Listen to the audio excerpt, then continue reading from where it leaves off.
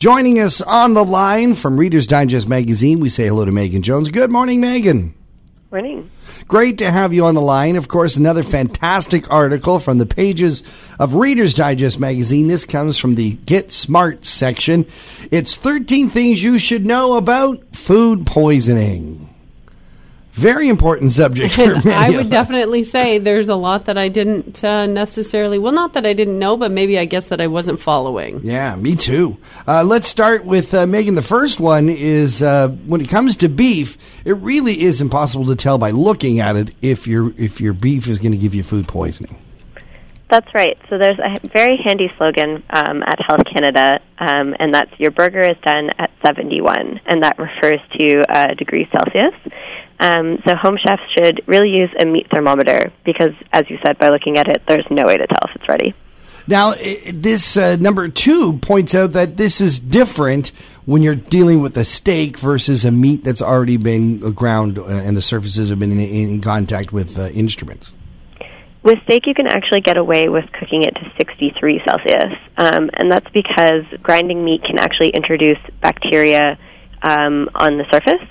But if your meat is still intact, with a steak, for example, then you're only going to have bacteria on the surface, which means that once you're cooking it, you're going to be rid of it. And so often, when it comes to our fridge, we are, well, I can only speak for myself, I guess. Food just seems to spoil very quickly. And I never really took into consideration that it could be due to the temperature that I have my fridge set at. That's right. You want to keep your fridge at 4 degrees Celsius because anything above that, bacteria can grow.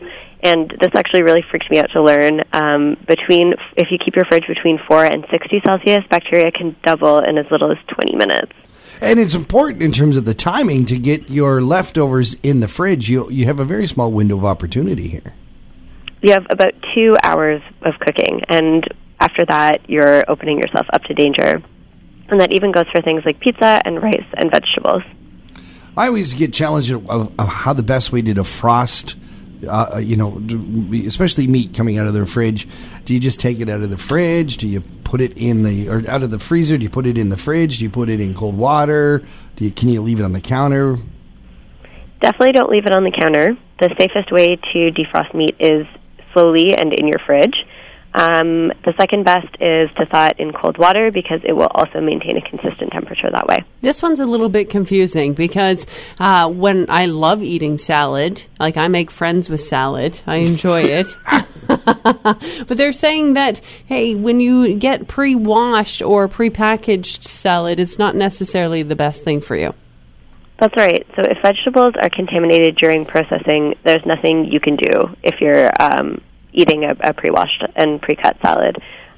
Rinsing the greens doesn't remove the bacteria, only cooking them well. But if you're getting something like, a whole head of lettuce, the outside layer is going to protect what's inside from bacteria. Good point. Mm-hmm. And it's not only the food that you eat that could give you some food poisoning problems. Non-food items can also make you sick. So, for example, homemade Play-Doh was linked to E. coli outbreaks in 2016 and 2017 that made at least 30 people sick in Canada.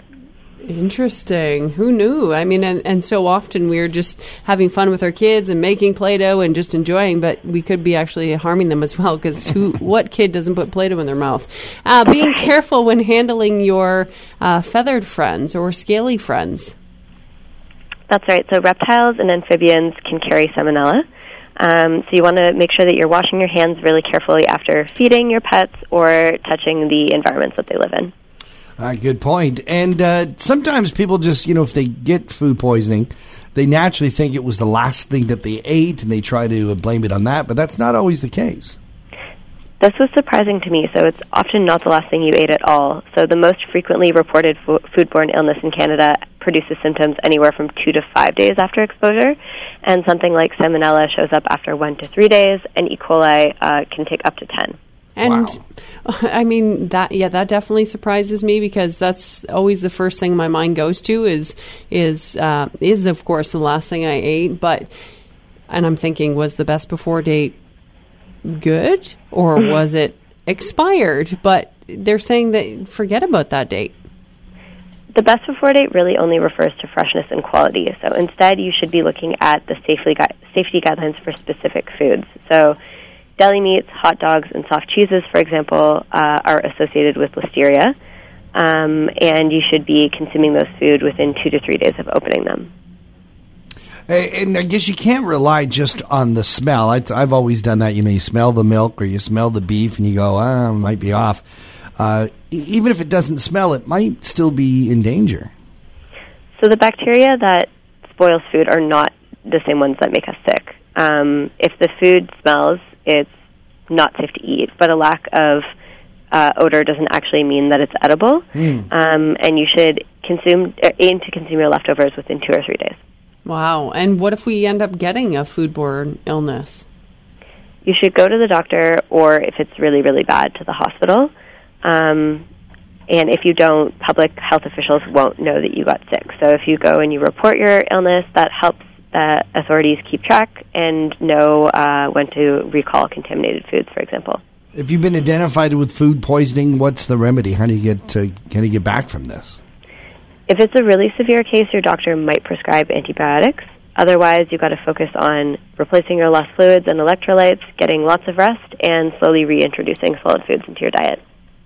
That sounds great. The article is 13 Things You Should Know About Food Poisoning. It's in the Get Smart section of the Reader's Digest magazine, currently on newsstands. Megan, you guys also have a great website for articles like this. That's right. You can find us online at rd.ca. Megan Jones from Reader's Digest magazine, thank you for joining us on Talk of the Town. Thanks, John.